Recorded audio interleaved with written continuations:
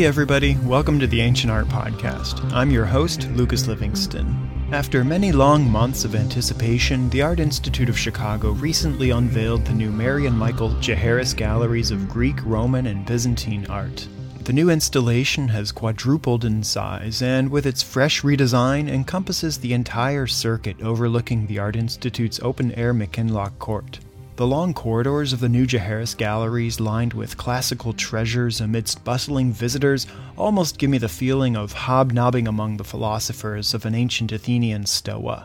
Ironically, with the increased space dedicated to Greek, Roman, and Byzantine art, the Art Institute's collection is not substantial enough to fill it. Over a quarter of the approximately 550 works of art on display are on loan from various private collections and other museums. The Jaharis Galleries are designed in part by Kulipat Yantrazast of Y Architecture, although I'm not exactly sure which part, as the design's a radical departure from Yantrazast's earlier commission in the Art Institute, the Roger and Pamela Weston wing of Japanese art, featured in episode 34 of the Ancient Art Podcast, Haniwa Horse and Hokusai's Ghosts. The refined simplicity and pedestrian-friendly layout of the Weston wing seems to have gotten lost in translation from Japanese to Greek and Latin. You might find yourself careening into fellow visitors like a sailor dashed upon the Peloponnesian crags, lured by the Sirenic call of some Athenian vase or Antonine portrait bust. The galleries begin with two works that form a bridge to other collections in the museum, which broadly express inspirations for and from the art of classical antiquity. The circa 3000 BC Mesopotamian statue of a striding figure on loan to the Art Institute reminds us that classical civilization had one foot firmly placed in the cultural heritage of the ancient Near East and Egypt, which we've explored repeatedly in the Ancient Art Podcast. The Art Institute's refreshingly modern Cycladic female figurine from circa 2500 BC tantalizes visitors emerging from the museum's modern wing with a simplified elegance and abstraction tantamount to Pablo Picasso. This reminds us of classical art's far-reaching fingers in European modernism and in other areas of the collection, like 19th century American sculpture found in the adjacent classically inspired sculpture court, and in the Hellenized art of ancient Gandhara seen in the adjacent galleries of Asian art. One benefit of the aforementioned sea of display cases is that the works have been relieved of their punitive time out in corners and along the walls. I'm especially delighted now to see most objects fully in the round, which had previously teased me for many years with only glimpses of their backsides. And as a friend and colleague put it, there are some pretty good derrieres in the ancient galleries. Truly spectacular is the brilliance of radiant daylight streaming into the galleries, most notably the Greek gallery. The powerfully raking light beautifully highlights the subtle engravings on the surface of Greek vessels used by ancient painters to outline shapes and figures to be filled in with slip and pigment. It may cause something of an initial fright to see powerful sunlight bearing down on vividly colored 2,500-year-old treasures, but take comfort in knowing that the clay-based fired colors of ancient Greek ceramics are not particularly sensitive to light. Furthermore, a UV light-filtering film applied to the windows eliminates the more dangerous part of the light spectrum. Conspicuously absent from the Jaharis Galleries is the Art Institute's beloved collection of ancient Egyptian art. Gone is the world's most beautiful mummy of Pa-Ankhenamun. The statue of Ra-Harakhti has flown the coop.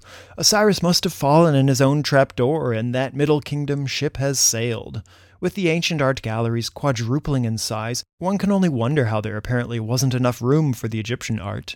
As the Egyptian collection gathers dust in storage, its future location within the Art Institute remains a mystery. Perhaps they could take the initiative and place it among the art of Africa? In the meantime, I'll derive pleasure from pointing out that the coin display cases throughout the Jaharis Galleries are unabashedly pyramidal in shape.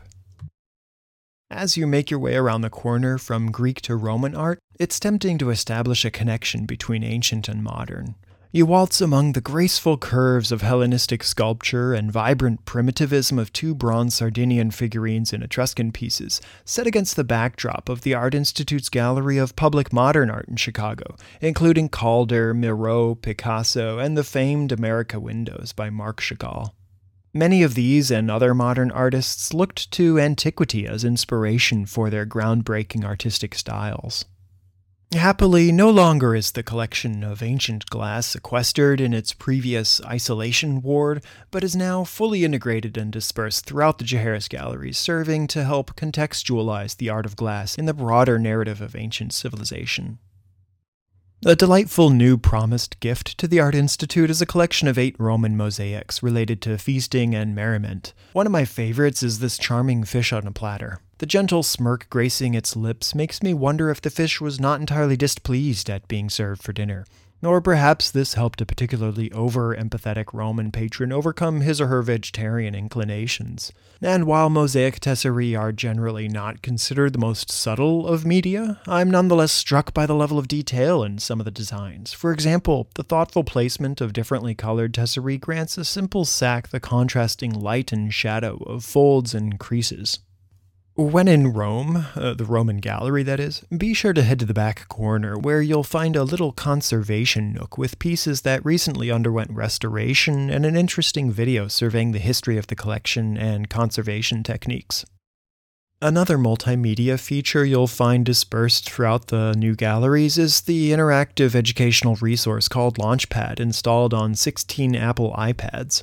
Launchpad goes beyond the gallery labels, offering up a wealth of information for selected objects, including historical context, form and function, method of manufacture, and connections with other works in the museum's collection. You could easily spend an hour or two absorbed in Launchpad alone. Also on loan for an initial 9-month period are 51 stunning works from the British Museum, organized in a special exhibition called Late Roman and Early Byzantine Treasures from the British Museum. As far as things go in the museum world, that's a pretty lengthy period for a temporary exhibition. We could be thankful that the British Museum is remodeling their Byzantine galleries, which permits American audiences to become enriched by these treasures across the pond over in the colonies. One of the highlights of the British Museum loan is the Lycurgus cup, a fascinating 4th century Roman luxury object. Made of dichroic glass, meaning 2 colors, the cup changes from red when light shines through the glass to green when reflected off the surface. A clever lighting rig in the ceiling permits you to see this magical transformation before your very eyes. So with over 550 works in the new permanent Jaehaerys galleries of Greek, Roman, and Byzantine art, and the special exhibitions like the British Museum changes from red when light shines through the glass to green when reflected off the surface. A clever lighting rig in the ceiling permits you to see this magical transformation before your very eyes. So with over 550 works in the new permanent Jaehaerys galleries of Greek, Roman, and Byzantine art, and the special exhibitions like the British Museum alone, we can look forward to plenty of new fodder for this epic adventure of the Ancient Art Podcast. Thanks for tuning in. Don't forget to like us on Facebook at Ancient Art Podcast and follow me on Twitter at Lucas Livingston. Subscribe to the podcast on iTunes, YouTube, and Vimeo, and be sure to give us a rating and